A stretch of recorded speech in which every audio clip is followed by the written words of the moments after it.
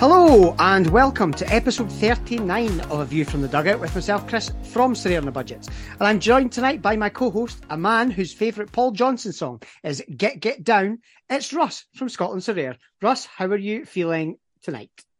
It's the end of the world as we know it. So that's a hell of a tune you just pulled out there, Russ. I'm surprised you held the tune so well.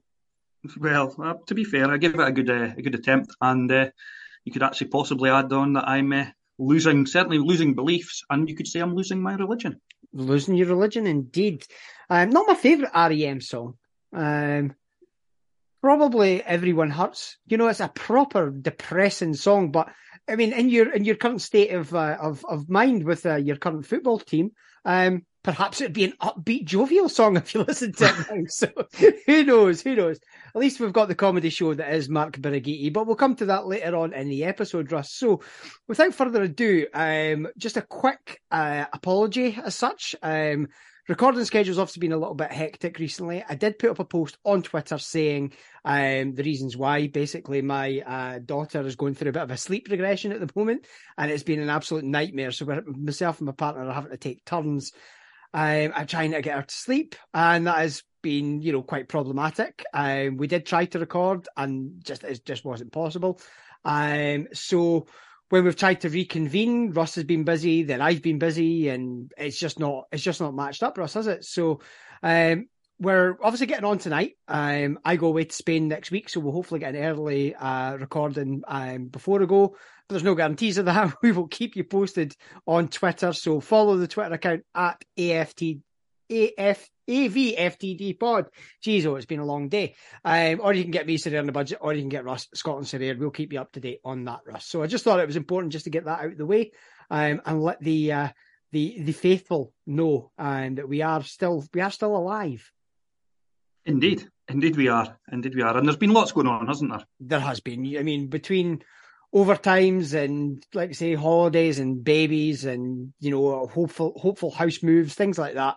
It's been an eventful little period of time. So, speaking of eventful times, Russ, for last week's podcast, I got a DM asking if we could discuss the price crash that's been kind of going on recently with Surreyors. I think it's obviously been widely seen. I had kind of dodged a lot of it because I've obviously been buying in and out at the low level with the rares and things like that. But even I've not been exempt to that. And there's been a lot of reasons for it, Russ. But how's your account looking in terms of the price crash situation? Well, in relation to the actual value of it, I've no idea. I don't value my gallery ever by Surveyor data, as you know. I basically value it on, do I have good cards? Do I feel that the cards I've got are helpful and give me an opportunity to try and win prizes? So I know that there are lots of people out there in the community that will, they'll log into their data, they'll look and see if their gallery's gone up, gone down, what the price of ETH is, etc. I pretty much basically look, and I've always said this since day one, I'm interested in what it's valued in pounds. Yeah. But also, I've been here long enough now to see the market go up and down so many times. And there are so many factors within the game that, the game of football in general that can affect your cards, your gallery prices, teams doing well, teams not doing well, players doing well, players not doing so well, relegations, promotions. There's millions of things. Well, not millions, but maybe slight exaggeration there. There's a lot. There's a lot of things that can affect galleries. So what I've tried to do, I've seen probably what you've been seeing mostly on Twitter. Just meltdowns, sell-ups, trade wars, traders at war, lots of things. So where do we start? Well, let's look at, where it kind of, well, I'll start with, if you go back to December, ETH was sitting roughly about $1,000 for one ETH, give or take, because it was, you're able to judge it quite quickly, but it's gone up 40% since then. So if you were to look at the ETH value of your team, as we know, and we've preached on for 39 episodes now, that pounds and pennies is what pays the bills, and it's pounds and pennies that you put in, it's pounds and pennies you'll take out. So that has gone up 40%. So if you're purely looking at your ETH value, look at the pound value. It will have fluctuated a bit because, as we say, on the whole, prices have come down. But it's nowhere near as drastic as some people are looking at, I don't think. But it is certainly there.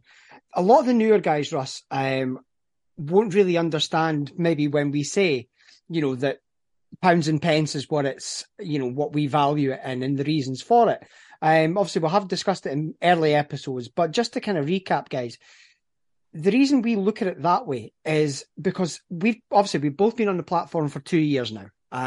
And we have, we've had ups, we've had downs, we've had ETH as high as $3,000, we've had it as low as £800. Eventually, the pound value or the euro or dollar, the actual cash money value of those cards eventually levels out. So taking out every other factor, it will eventually level out with those ones. So that's why we say that. There's obviously a lot of guys who have just come onto the platform, especially since the World Cup, who've maybe not experienced a 40% increase in ETH.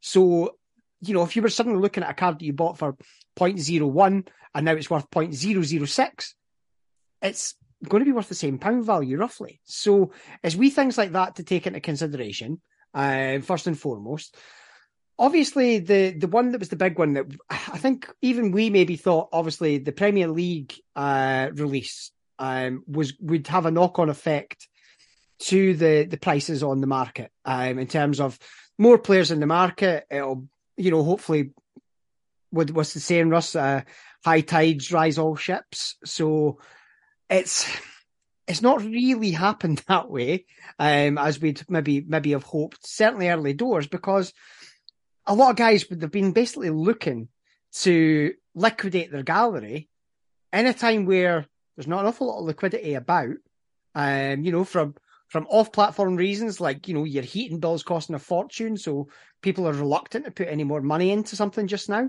that kind of thing. But if you're wanting to get quick money to go and buy your players, what you're going to do, you're going to sell your existing players for a lot less. And then it becomes a race to the bottom for a lot of players. So cards that were worth, 25 quid on a good day are now selling for 15 because guys are trying to undercut and undercut and undercut. And it devalues your own gallery by doing so, just so they can go and buy, I can't even really use a big name example because you're probably not selling those players to go and buy Rashford, for example, but you are selling those cards to maybe go and buy a John McGinn or to go and buy a whoever else. And it has devalued a lot of people's galleries. I've seen it regularly. It's, I'd made mention of it and I took advantage of it to go and buy some cards, Russ. And I think I was sitting with a balance when the Premier League came out and I didn't buy any Premier League players. I went and bought the cards that were sitting out there on the market. So there's that factor. I think that plays a big part in it. And if I was to look at the other reason, maybe would probably be the dissatisfaction from the new competitions. We'd probably be one to say, not as many people achieving ETH. We'll obviously come to the competitions in a little bit, but there's less people achieving thresholds to get liquidity into the market, which is just stifling it even more, which is why, as you just mentioned, you're seeing trade wars from different traders, doing different deals and different offers and changing the rules more often than they change their socks and pants. But it's what people are doing because they're not getting the quick sales that they were getting before. So that's my take on it in terms of why there's, the underlying reasons as to what's underpinning it. Is there anything else you can think of, or is any of those that stand out to you, Russ? I think you've basically covered most of it there. Like you say, the main thing is that what feels not quite a desperation, that's probably not quite the right phrase, but there's certainly an eagerness to get, and it's probably from a lot of the guys that did come on at the World Cup, to get those household names that they know of, not realising fully that, for example, your Steph Peters or your Sven Mishnens or Milan Van Ewijk cards basically will outscore the majority of these much more expensive cards. But I do totally get the fact that there are thousands and thousands of users that have been waiting to get their team in their gallery in the same way that we put Dundee and Dundee United cards in our gallery when Scotland launched. We've seen it probably, I think we've seen the cycle, I want to say maybe 3-4 times now, maybe slightly more actually, given, as I say, I'm just looking here in my unofficial anniversary is 23rd of December 2020, but as I say, it was just the start of 2021 that I came on the platform, but it's still certainly 2 years in full now.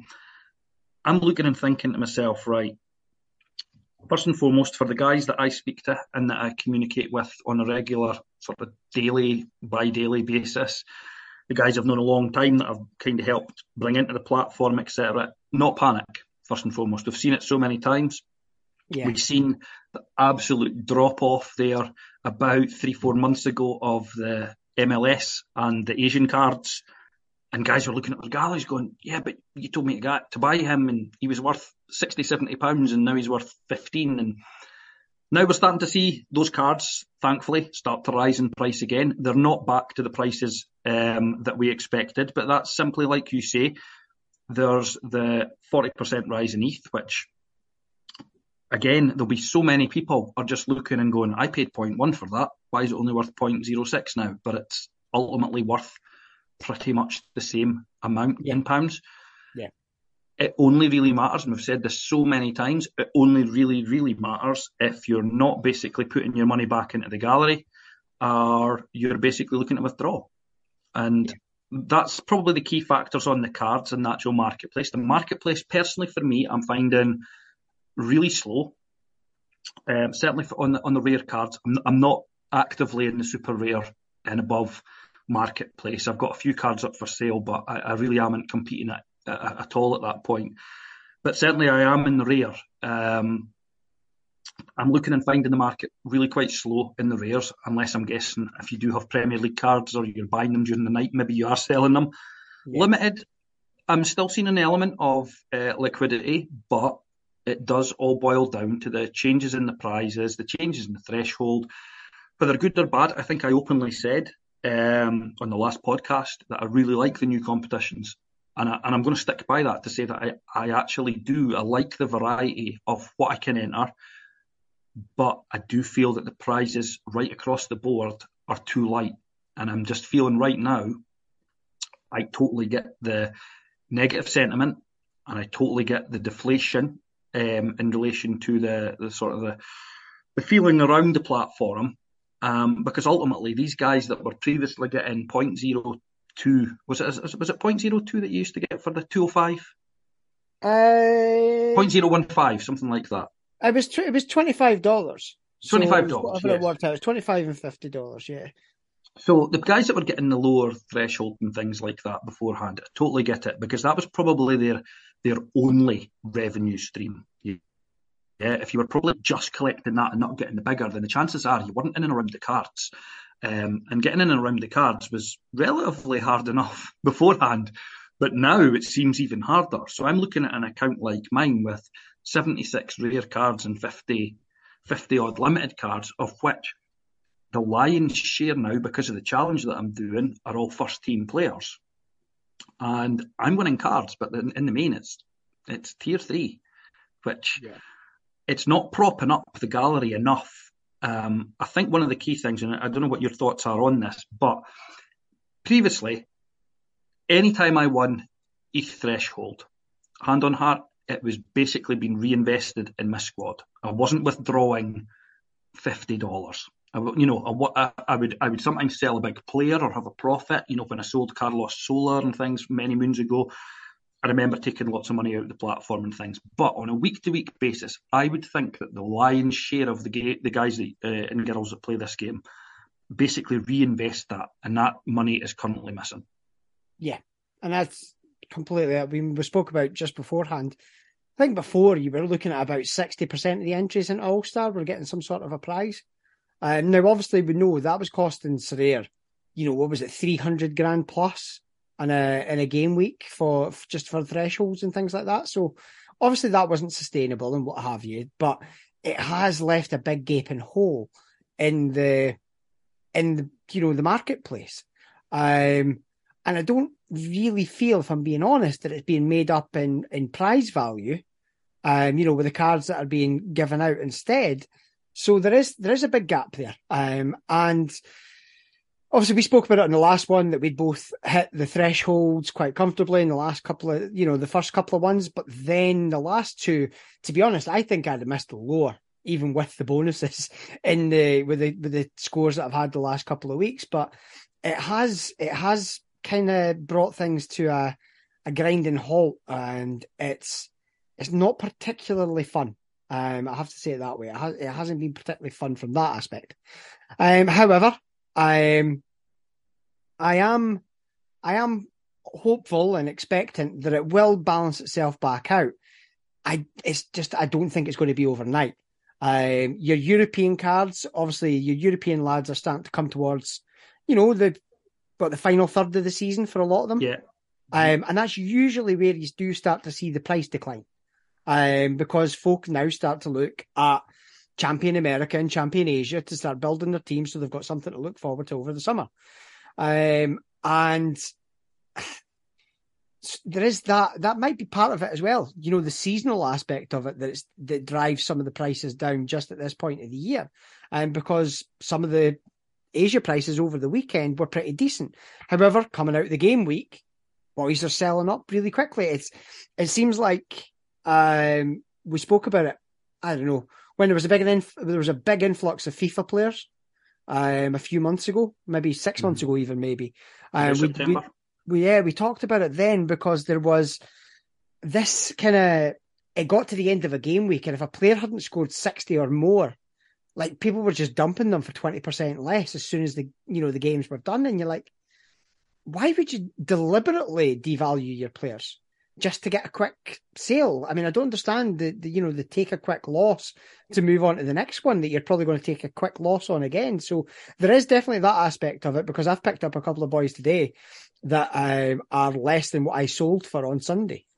So there is certainly that aspect to it as well. But the long term, I think you've always got to make a decision for yourself, Russ. I made a post when things were crashing and it was maybe taken the wrong way. I'm just saying that one of the reasons I've always talked about having taken money out the platform is my level of comfort with the risk that I've got, sitting in the platform.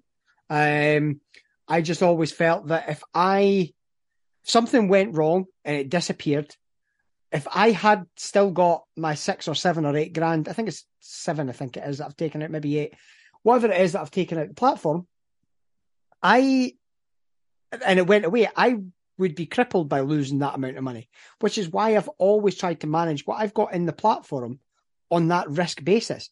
And you do see a lot of people who've been selling up, and I think you've got to be comfortable with what you've got in the platform.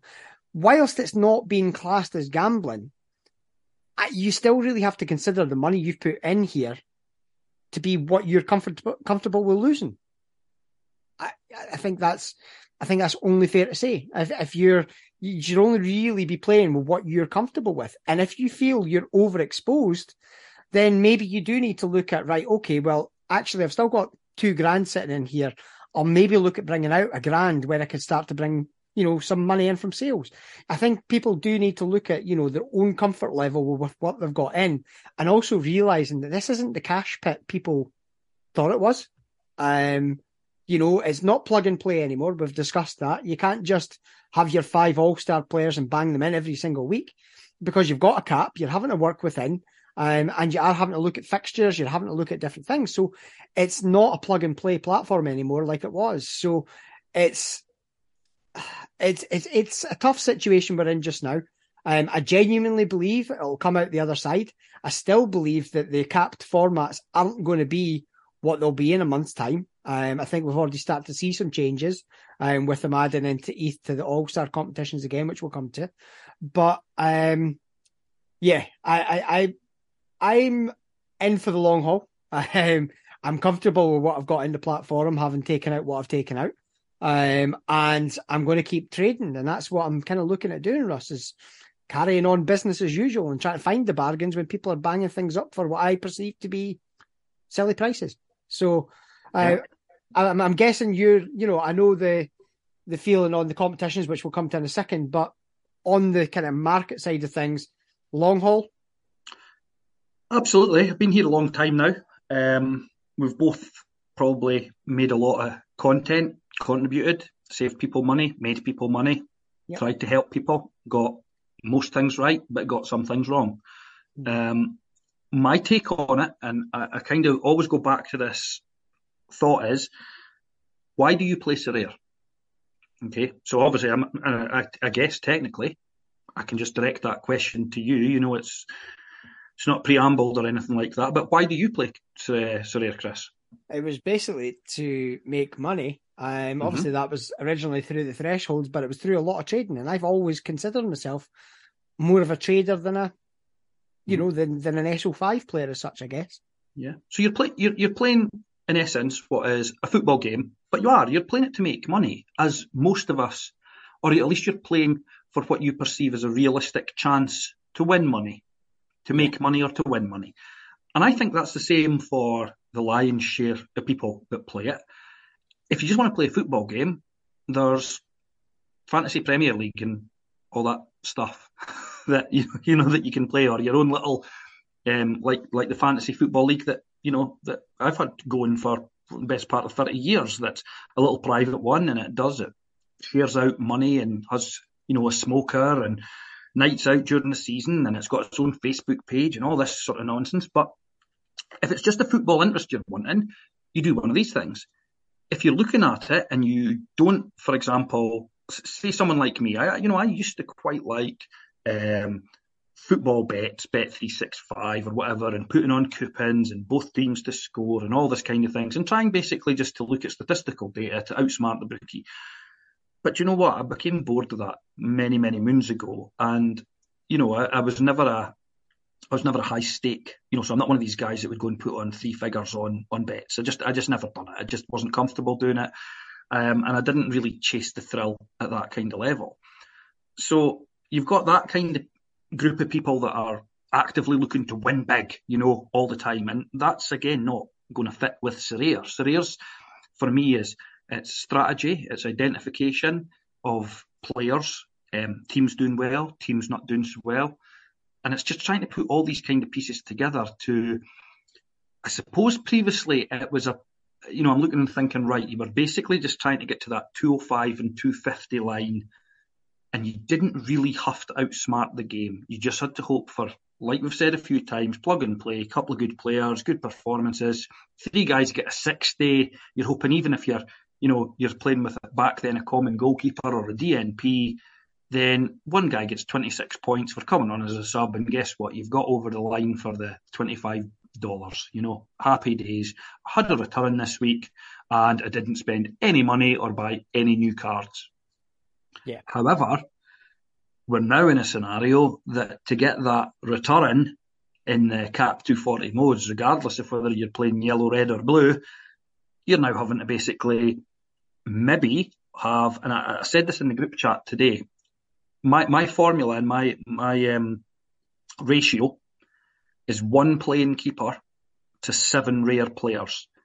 That's my ratio. I've been kind of operating on that. Probably I've never really mentioned it before, but I've probably been operating on that for about 4 or 5 months now, since last October, November. Now I've been in a position. I've seen many guys, and I've got friends that have lost goalkeepers and stuff. I've lost 4 goalkeepers. I've got 23 goalkeepers right across my squad, across all scarcities. But I've also had, and that sounds great, but I've also had 4 goalkeepers that have lost a shirt, that are currently sitting as number 2s, that if they had sold the day before they lost their shirt, I could be sitting with almost 1.6 ETH, maybe 1.8. Yeah. So you've got to kind of adapt with that. But I've got a choice. I could either go and list them and cash them all in for 100 quid on basically on the value of the general sort of sub goalkeeper, or I could sit and have the faith that, for example, someone like Erwin Mulder, who's sitting on the bench all season in the Eredivisie this season, will get a number 1 shirt again. Because like everything else, unless your name's Scott Bain, Scott Carson or Stuart Taylor, most other goalkeepers generally will move to get first team football. Yeah, you're right. You're right. It's a tough one, eh? It's the goalkeeper side of ones as well. I mean, I'm actually looking at my goalkeeper. He's halved in value just because of two really bad games. But it's a really tough situation, guys. And to be honest, it's a case of riding it out as far as I'm concerned. I'm trying not to panic buy I'm not panic buy. Panic buy I'm fine with. I've got ETH sitting there to buy with. It's panic selling is just not worth it.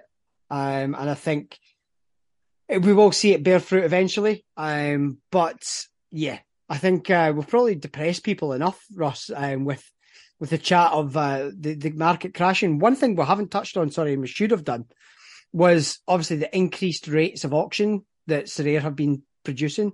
Certainly, particularly obviously with the Premier League, but they did need to get the numbers out for the Premier League. We'll understand that.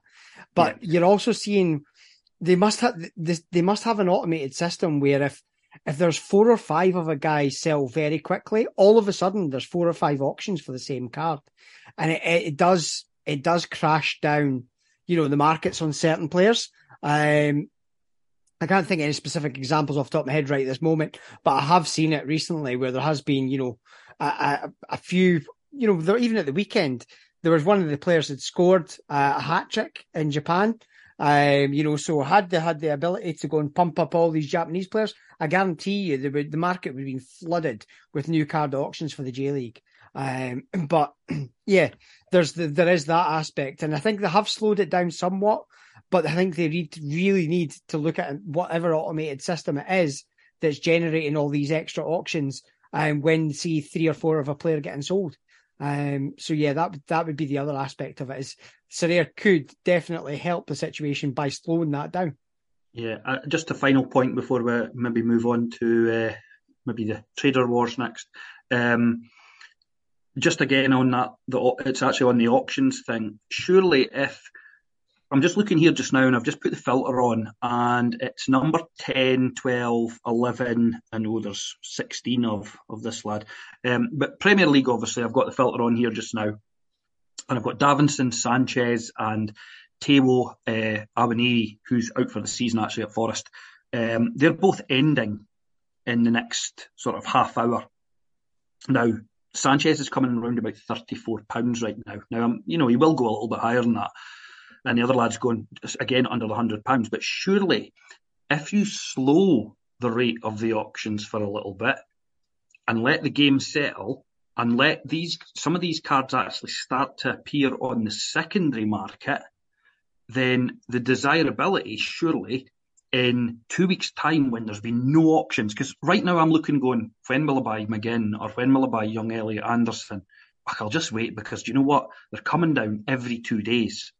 Whereas no John McGinn's, sitting with no John McGinn's, and I'm only wanting them because obviously the Scotland connection.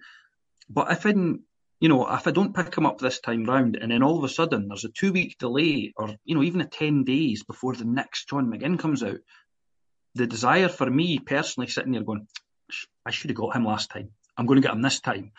One, it'll increase the price for Sorare because of the desirability. And 2, it'll also have a boost on the secondary market because if someone happens to be selling a John McGinn there, then I've got a decision to make. Now, it might be, for example, that because of the lack of numbers of them, that you get a better price for it. So it's just simple economics for me anyway. Yeah, it's just supply and demand, isn't it? So yeah, I agree. There is definitely that aspect there as well. So it's definitely worth having a look at on that one. We'll briefly touch on the trader wars, Russ. Obviously, there's been a few new traders appearing. Obviously, one that obviously springs to mind was RUV, R-U-V, which, do you know what? It's hands up. It's excellent to have alternative options in terms of another trader to try and bring down, because obviously Pavel did go up as high as I think 140% that he wanted for trades, which is just insane. It's it's greed and it's insanity. But when you look at some of the other guys that have started up, I think they've quickly realised they were getting dumped with everybody's garbage that, was the DNPs or somebody's been injured or that kind of thing. So quickly they've had to amend what they were doing to try and, not get not become a bin for garbage. So yep, there's been a few of those have appeared, Russ. Has any kind of caught your attention or anything that you've seen that you thought good idea, bad idea? I've historically, as you know, used Pavel Trader many times, and I probably used him quite a bit sort of September, October last year, as I was obviously having to make the changes to my gallery, and then obviously used again kind of the very end of December. I would say I've sometimes had a good deal from Pavel, or what I would class as a deal actually almost in my favour, where I feel my knowledge or some sort of upcoming scenario outweighs the price of the cards that I've given in exchange. So sometimes I feel I've actually genuinely won in trades. Sometimes I feel that I have genuinely probably paid, a premium of £20, £30 to get a card, or maybe £20, £30 per card as a premium. I'm happy to do that if it means that I'm getting what I want. Then latterly, like you say, just before the Premier League and the emergence of, I think there was a couple, but RUV is the one that sticks in my head, only because I've seen quite a few people tweeting about it and things. However, like everything else, 40%, that's not sustainable. There's only one person that wins with that, even if you are getting cards. I've seen lots of people, and I did look probably for maybe, I looked one night and just looked at Pavel Trader's account transactions on Surveyor Data, and I sat and I looked at it, and some of the things absolutely horrified me. I'm like, you're giving away 1.3 ETH of cards and you're getting like 0.06 in cash. And it's just unless you've got like you say, a pending Scottish Hydro bill or EDF bill, if you're maybe down south or whatever, you just look and you go, that's absolutely insanity. That's just ridiculous. That's not even getting 50% for your cards. And anybody can go and look. You can go and look at the transaction history of anybody. You can look at mine, you can look at Chris's, you can look at Pavel's, you can look at your own. It's all in Surveyor Data, where that's the beauty of the platform, is the transparency of it. And that's the beauty of all these third-party tools, is that it basically feeds into the API of Surveyor, the system, and it feeds that data back so that we can all see it. That's obviously been a really, really big positive since day one of the platform. It is the transparency, but also you're looking and going, it's devaluing the market. So every time people are doing things like that and selling up and just taking 40, 50%, it means that basically what happens there is Pavel maybe has an intake of, I don't know, 200-300 cards in a day, and they're all up against the cards that maybe you're selling, or I'm selling, or Jimmy or Bobby's selling, and all of a sudden, the price is basically, we've all been undercut. So what happens is, oh, right, Pavel's got one cheaper than us. So what do? Well, I'm really needing that ETH because I'm chasing John McGinn. Yeah. So I go and lower it. And then he lowers it. And then all that happens, like we've said so many times, it becomes a race to the bottom. Everybody loses. He wins because he doesn't generally buy cards. I'm guessing the only transactions that he does is the big blue withdraw button in the top right-hand corner of your screen. Yeah. And fair play to him, because do you know what? He's done that since day one of being in the game. He is operating a trading business. I don't think he's desperately determined to win prizes in cards. Obviously, the sheer volume of cards lets him play everything. Every single competition he will be able to play, even the unique ones. But he's never until recently obviously been public with having the Twitter account. But he openly is a trader. He's there to make a profit. He has openly said in the Discord for the best part of a year now that he will buy your cards for X percentage, but he will also trade your cards if he feels it's profitable for him. So it doesn't matter whether he's trading Surveyor cards or fidget spinners. It really doesn't matter. At the end of the day, he's looking to make a profit, and that's his purpose within the game. And the downside, potentially from a sort of competitor perspective, is that, well, I don't know how many cards he's got. I'm just going to fire it up now, but it's tens of thousands of cards that he holds. So he's got a market dominance that I'm guessing I don't know who's got the second highest amount of cards. Chris, do you? Within the game? Not off the top of my head. Not off the top of my Not head. off the top of your head. So I'm just looking here, and Pavel has 60,000 limited, 23,000 rares. Yeah. It is a case of the rich getting richer with some of these things, eh?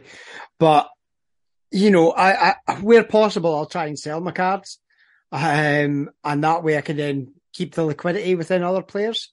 But, it is one of those situations where we're all battling for that money just now, aren't we? So if you do see some deals in there, then great. I think what Ruv has done has been, of benefit to the platform. He has obviously changed it several times, which I kind of made a point about, and I think he took offence to it, but wasn't meant that way. However, I'm always going to kind of try and speak my opinion as best possible. And depending on the mood I'm in, it might not necessarily be in the finest of tones rush sometimes. But it's genuinely meant from a good place. It was very hard to keep track because multiple times a day we had messages about it. It's like the lad's doing a good purpose. It is helping the market. It's helping people shift players about and things like that. But what it's not doing is being very clear, because you can look at one tweet, not see the other 2 or 3 tweets, and be under offering and wasting your time and his, because the rules kept changing. So, but I understand where he's coming from, because he doesn't want to be a dumping ground for everybody's garbage. Totally. Absolutely. Do you know right. What? I've on many occasions run the scenario through my head. Do I stop chasing cards and just become a 120% trader? I've thought about it many times. I'm confident enough that I would be slightly different in the fact that I would be probably still buying off the open market for resale, which I'm not sure these guys really do. I know the trade, but I don't know how much buying, say for instance, RUV or Ruv does. I don't know about Roddy Boss, Skitosi. I don't even know if they accept swaps now. The last couple of times I was quite unsuccessful with what I thought was a relatively fair swap. I felt, I think just as an example, I was looking at one of them and I was trying to get Fraser Hornby, who, let's be honest, he's not exactly going to be, knocking down the Harry Kane out of the way for the Golden Boot or anything like that, but decent enough striker, Scotland flag on him. But I knew that he was a bit of a sort of DNP monster, which was my reluctance to pay big money. And I offered what I thought was a decent swap with probably about 60 or 70% in cash. 60-70% in cash, and rather than just 30 or 40% in trade card, there was another 70%. So it was probably about 140% deal. Didn't get it over the line. Basically was offering like a discount of £3 or something. I was just honest. I was like, do you know what? Just forget it, mate. And do you know what? Since then, I've never looked near 2 of the guys again, and that's nothing personal. Everybody has the right to shop where they want, as do I. But from the same token, I'd like to think myself, I'm not a mug, so I'm not going to get shafted on a deal and further devalue my gallery. Do that 2 or 3 times, and all of a sudden, it's like your gallery is 2 players lighter fully, and you're wondering why your gallery value is going down. Well, stop sending 160, 170% of value for cards for guys, because the rich are getting richer, and the guys that are struggling or trying to compete at a lower level are getting weaker. Yeah, agreed, 100% agreed.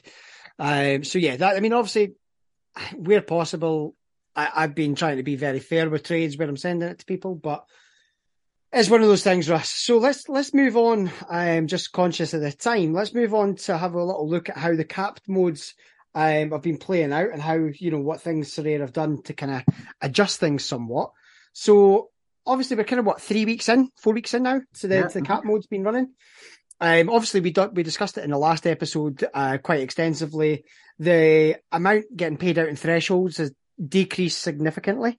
Even if you tally all of them together from all the different scarcities, it is definitely much less, which obviously, as we've said, is having a knock-on effect to liquidity on the market. Taking the liquidity out, Russ, the cap 240 mode, obviously where the thresholds are, I still obviously feel that there will be changes, whether that be the XP bonus or a captain bonus, or both. I think that'll still come to fruition. I don't know. I think that's pretty safe to say something will get done in there. But when it comes to the cap 220 and the cap 270s across all the scarcities, I still think it's a big win. I still think it's a big win. It's giving guys an opportunity to, if you're playing with like 220, whether it be limited or rare, you're able to use that one player from a lower scarcity, which is allowing you to, with the draft ones, maybe put in a really good player or to put in a goalkeeper. So you've not got that one big expense and you're able to spread the rest out across it. Still letting you buy teams for 20, 30 quid. And I have seen some decent results. But I do think the 240 ones where we're needing the tweaks, with the thresholds. And I do think that'll come as either be a captain bonus or a percentage bonus, Russ. So I don't know. I'm guessing you're probably on the same bus on that one. Yeah, I would say we will see. I think it'll be the captain bonus. I think they'll go with that first rather than basically all 5 of your players having the opportunity. We've still got the training mode obviously within the game, so you are looking, and there's certain competitions that the percentages are still counting in. But yeah, for me, simple as that. The 240, I think we will see a return to the captain, which, even if it gets another 10 to 15% of players over the line, it's not going to cost them the earth. And those people will use that money probably within the market to buy players that me, you, and everybody else everybody that's listening, that's listing players, can benefit from. So it'll only benefit their own ecosystem. Do you know what I mean? It's a no-brainer. And let's be honest, these guys have done, Nicholas and the team and stuff, and this isn't to blow smoke up their arse because it's of no relevance whatsoever to the both of us sitting here in dismal Dundee, but at the end of the day, they've done a damn good job in the main of taking the platform from obviously what was an idea to the game it is today. And they've rolled it out over multiple sports. And they're known globally. And at the end of the day, you look at it and you think, 4 years ago, I think it was 4 years, I think the game's been on the go, but you look at it and you think, 4 years ago, did those guys really think that they would probably sit with Piqué and Messi and, the French Macron and all these guys, people, that's possibly like an absolute pipe dream, but it's all happened. And the game's huge. It could be, and I'm guessing the ultimate aim is that the game will be genuinely global. I don't really feel it is now. It's at the moment I think we've got quite a good base within the UK. I think there seems to be quite a decent base in the Netherlands and in France, and then some of the other countries that they've obviously... Italy. Italy and Spain, where the leagues were launched within the last sort of 12, 14 months more officially.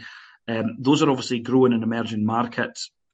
They do have an element of Asian and American players as well that play, but you do notice that the auctions are significantly lighter during the early hours of the morning when Europe's sleeping. So that tells me certainly that there are less people looking at the auctions on a continual basis. There are some guys, I see 1 or 2 guys that just snap up everything. It doesn't matter if it's going for like 1 bid on it or 20 bids on it. You do see guys that are still keen to get a bargain, but if they can make just a couple of small tweaks, I think it'll also basically, there's got to be a belief. I'm looking and thinking, and I think I mentioned this just 10 minutes ago about why do we play it? Yeah, and we don't necessarily play to win, but we play for the chance to win. And for the chance to win, you've got to realistically believe that you could actually win. Otherwise, you won't play, So I look at it and think, right, okay, I've got good players. I've got quite a big gallery in my eyes. And I know it's only like 150 players all in across all scarcities, but that's still, in my eyes, quite a big gallery. And I look and think, do I have a chance to win? Yes, I do.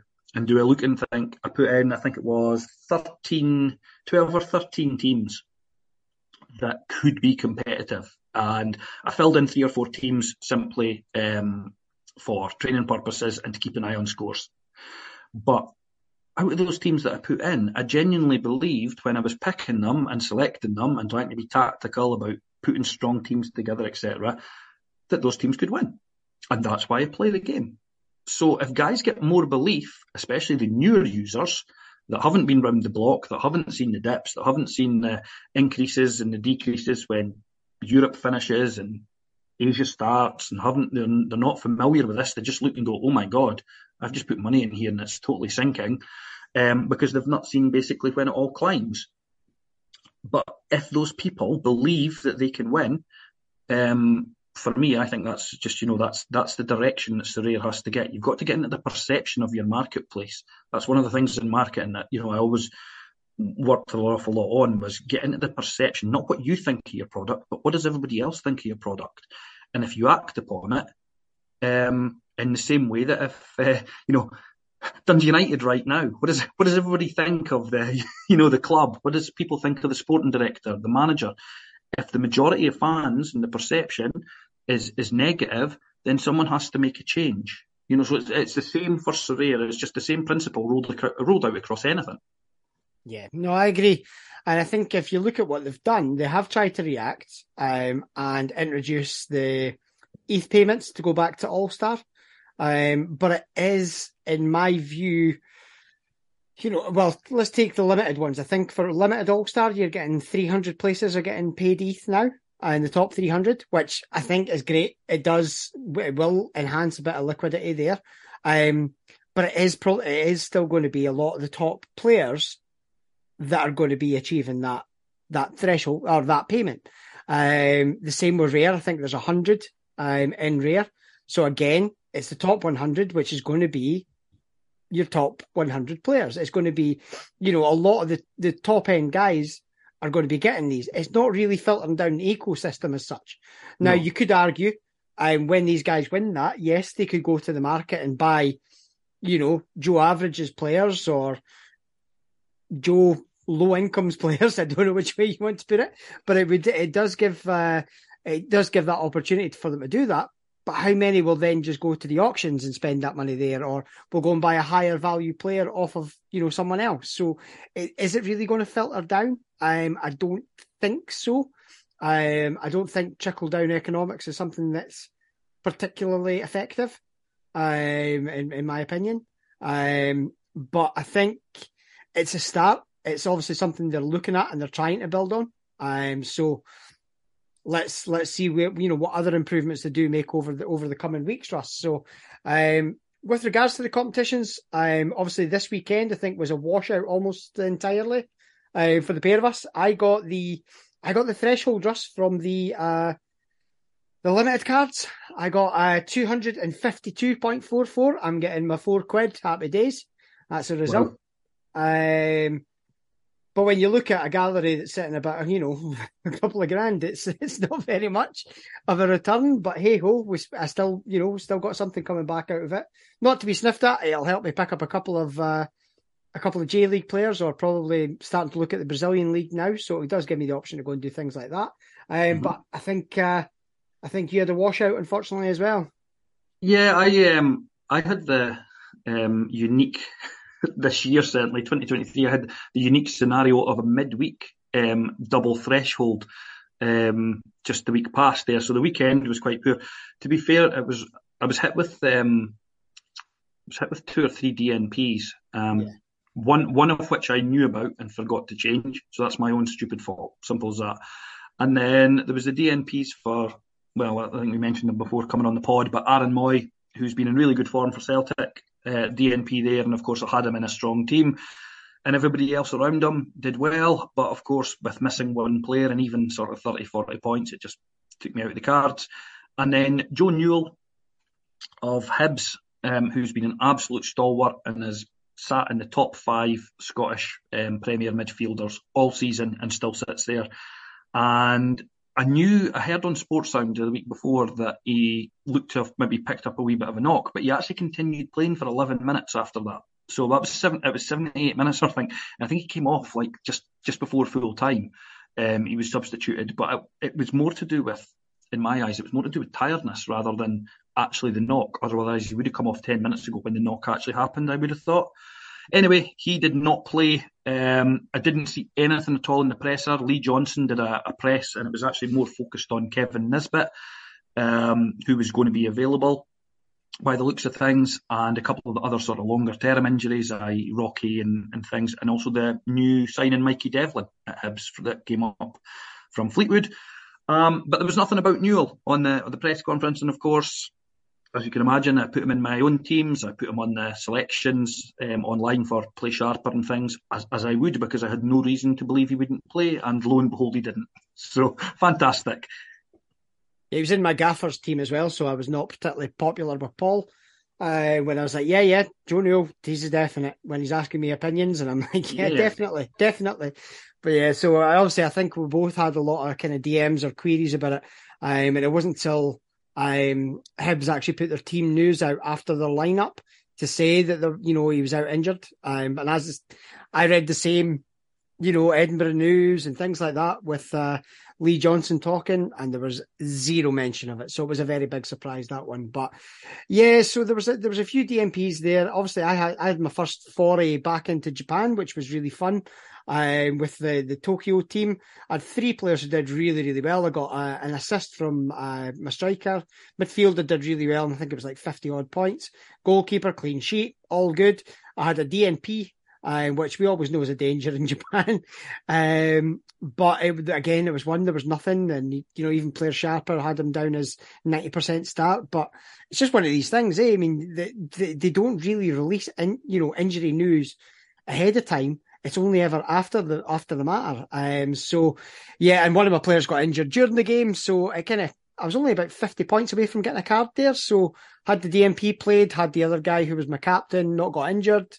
Could it have been different? Maybe. But, I could have been born a girl. So never mind, Russ. The other thing I was going to say is that, when not taking away just completely away even from the guys that do lineups and stuff, but just from football, purely from a tactical perspective, what? If a player's obviously been carried off or stretchered off the game before, so when Craig Gordon got injured at Tannadice, you knew he was going to be out and you knew he wasn't going to be in the goal. But bear in mind, when 2 football teams are playing the next weekend, generally, they're trying to outwit and outsmart each other and win a game of football. And to do that, obviously, you're needing good performances from your players. And managers are going to look at tactics, but they're also not going to give away. So for example, Joe Newell,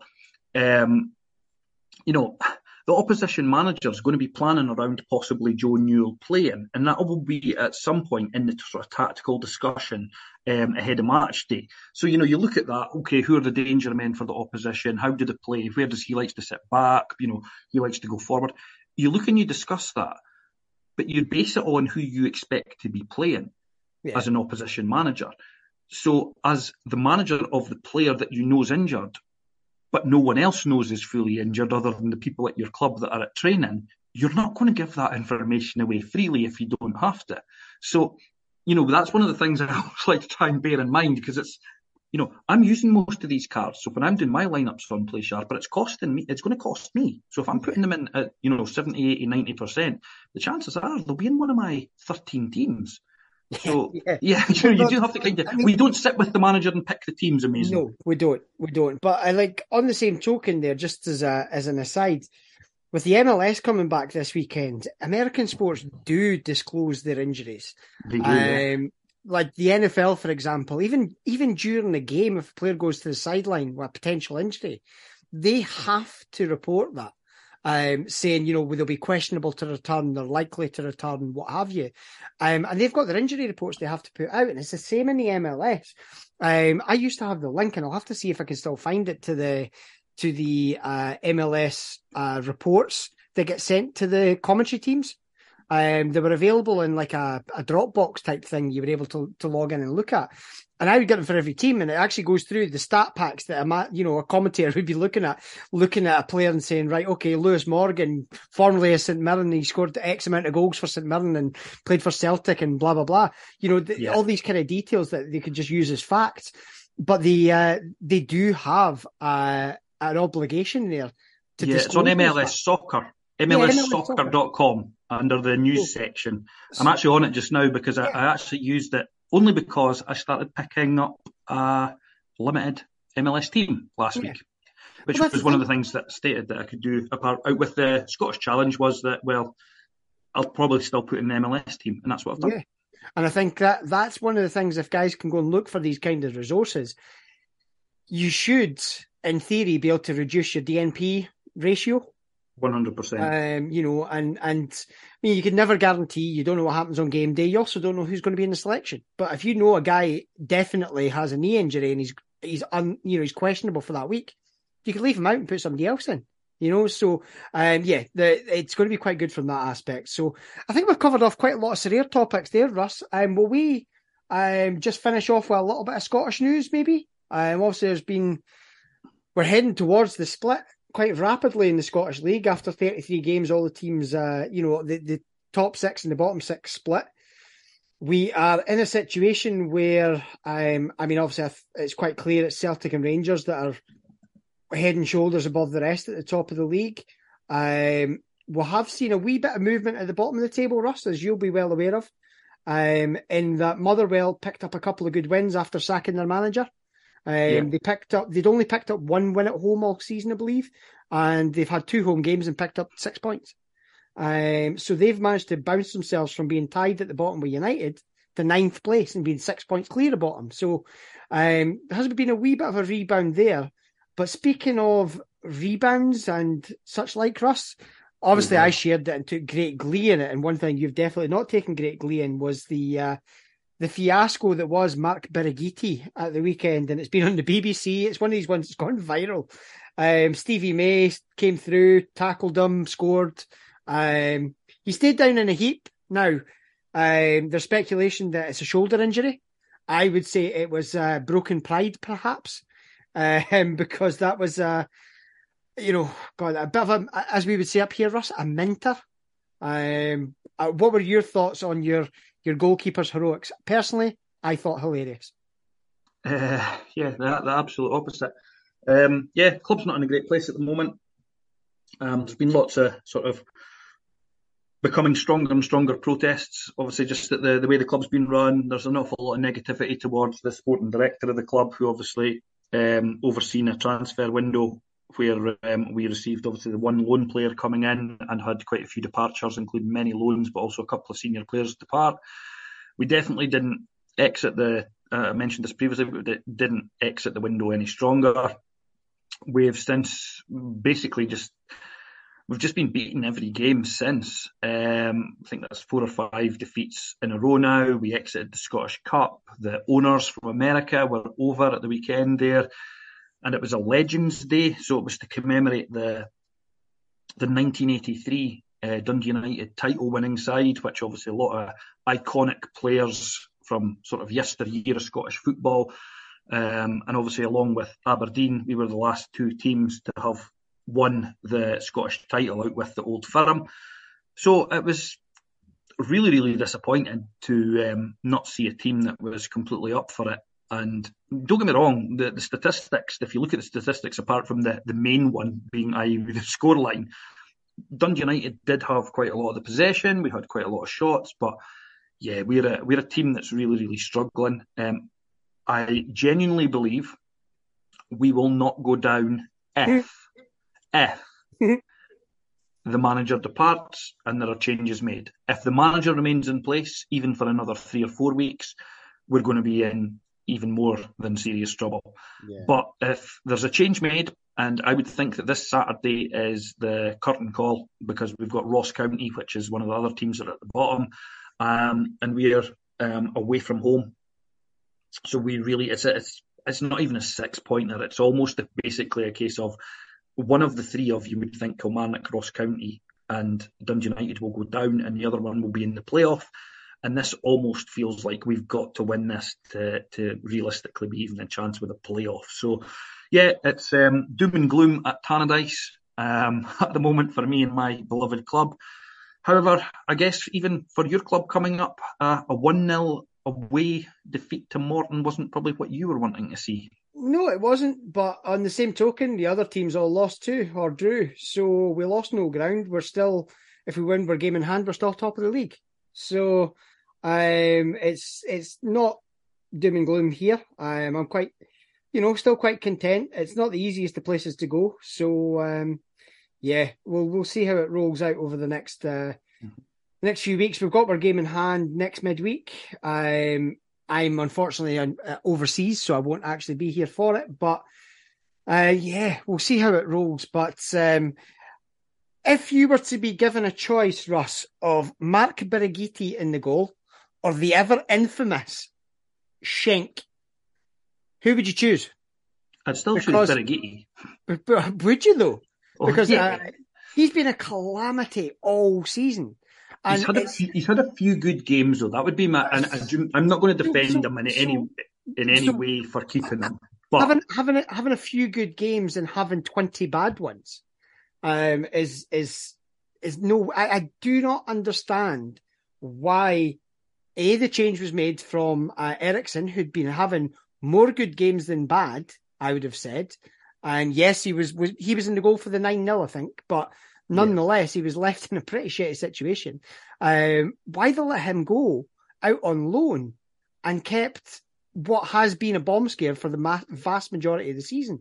There was a compilation that actually a United fan had put up of all his calamities since he signed, getting chipped inside his own 6-yard box, tipping the ball up in the air and into his own goal, jumping into his own goal against Celtic the other week. And then this one, it's almost as if he's never played in the goal before us. It's like the kid you would always stick in the goal at 5-a-sides or something at school. You know, it's not a good situation. And I mean, obviously, I spoke last season about the Dundee goalie at the time, Ian Lawler, for the same sort of thing. When you see a goalkeeper have calamity after calamity, confidence is in the ground. It's so far in the ground. It's And probably a blessing that he's got this injury because, like you say, he has made quite a few. He had a run of about 2 or 3 games. I actually even because picked I him bought up him as well. I bought him after that. And then he had that run and was actually, oh look, his confidence is up. But to be fighting a relegation battle with the goalkeeper that's making high-profile errors, it just can't be done. No. I was hoping in my heart of hearts that Carl Johan Eriksson's loan was available to be recalled, but it appears it's not. I've looked at a couple of sources and it doesn't look like he can be recalled. I know that Dundee United were looking at an emergency goalkeeper. Again, I'm not sure if that's actually possible. It's not a great situation. There have also been a few other departures and arrivals within Scottish football. I'm not sure if you're aware of them, but I've got a list of 4 or 5 that have got cards within the game. Let's bash through them. So Callum Butcher, who was previously at Dundee United and had been a Red Cross for the best part of the last, I think, 12 months or whatever, has returned to Motherwell. He's actually been playing. He started, I think, the last 3 matches. He's been playing at the back. So his card has utility again. He's made all the difference for Motherwell. Yeah, there's Callum. Well, the one thing about Butcher is he's a battler and he's a grafter. And don't get me wrong, he'll get yellow cards. And I know as an ex-Arab, an ex-Dundee United man, he won't find much love and favour in your heart. But I know that you will know that they'll become a more difficult team to beat, because he's just one of these guys. You know you're in for a battle of a game against him. Callum Waters at Kilmarnock has went out to Morton. Philip Kankar, there's cards for him in the game. He was at Livingston. He has went out to Newcastle Jets, and that is a permanent transfer. So obviously that's gone. He's gone back to the A-League. There was the 2 departures from Celtic. So Ideguchi, who's went to Avispa, and Giacomakis eventually completed that move to Atlanta United. Seeing his card, actually, he's one of the rare cards that has increased quite significantly in price. So if you were holding him and your gallery was falling, and you've still got him, then hopefully your gallery's balancing out nicely. Konovalov has left Livingston and went to FC Tobol, but I believe he will have utility in European football. Yeah, he's left. There was another couple. Ismail Gonçalves has joined Raith Rovers on loan from Livingston, and Dylan Reid left St Mirren for Crystal Palace. I think it was a couple of days ago, about 2 or 3 days ago. So he will join their development squad. So I wouldn't expect to get any utility out of his card. He does have a card in the game, so not a lot, but obviously 5 or 6 just kind of post deadline that were just needing paperwork and certain rules and regulations around them, but they have actually all gone. Fab. One striker that you won't be getting into Dundee United, Russ, was Chris Maguire. He has signed for Ayr United. Wow. So he signed it for Ayr United on loan. That was when we were discussing what free agents United could potentially look at maybe as a striker to get in the door. And yeah, that was one of them that you'd mentioned. And no, he's off to title rivals for Dundee, Ayr United. So yeah, that's an interesting one there. He has an Thankfully, average we didn't land Mr. Lafferty that you thought. Well, that's a shame, to be honest. That is a shame. He would be such a good fit with the club. But nonetheless, I think that's been a very productive episode, guys. There's a fair bit of doom and gloom in there, but, I say... Reality. Yeah, reality. Ride the waves. It's part of the game. And, we'll all come good in the end. But with that, guys, take care. We will speak to you all again next week.